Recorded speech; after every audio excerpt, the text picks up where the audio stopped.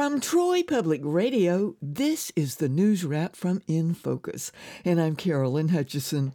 Todd Stacy, host of Alabama Public Television's Capital Journal, discusses the crisis facing the state's poultry industry.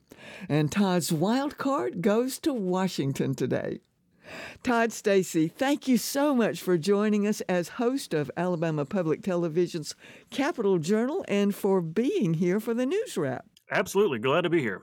So, Todd, what is the big story? Well, it's kind of a concerning story. You know, we've had an outbreak of avian flu. This is bird flu, basically.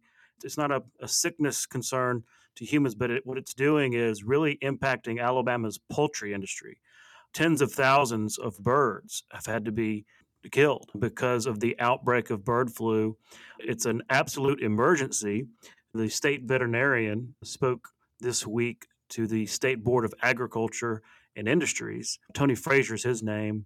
And he says this is as real as it gets. There are major outbreaks at chicken farms in Chilton County and Marshall County, to the point where he even talked about possibly sending in the National Guard to get control of the situation. So the State Agriculture Commissioner, Rick Pate, is top of his mind as the days go by.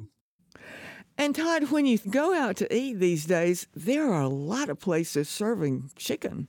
Well, yeah. And about a year ago, when eggs got to be so expensive, and the reason for that was not just inflation, but the fact that this bird flu had affected poultry farms, especially in the Midwest. What people might not realize is that poultry is Alabama's second largest industry. It's a major creator of wealth and jobs in the state. And so for it to be affected like it is right now is a real concern for our economy.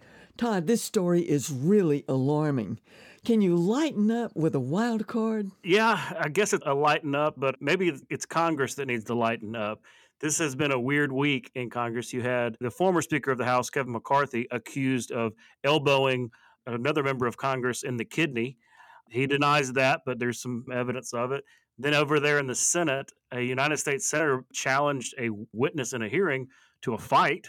Bernie Sanders broke that up. You've had some name calling, some vulgarities. Congress has been in session in Washington for about 25 weeks without breaks. And when that happens, people tend to get a little punchy, pardon the pun. Maybe it's Congress that needs to lighten up, probably ready for that Thanksgiving break. Well, before we leave, who is on Capital Journal on Alabama Public Television tonight at 7:30 and again Sunday at noon and then on YouTube?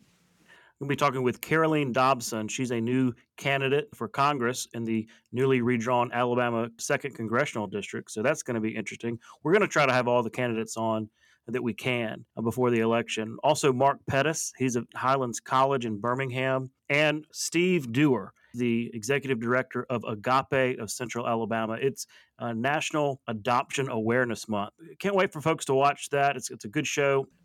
Todd, thank you so much for joining us today for the Newswrap and the Wildcard. Thank you.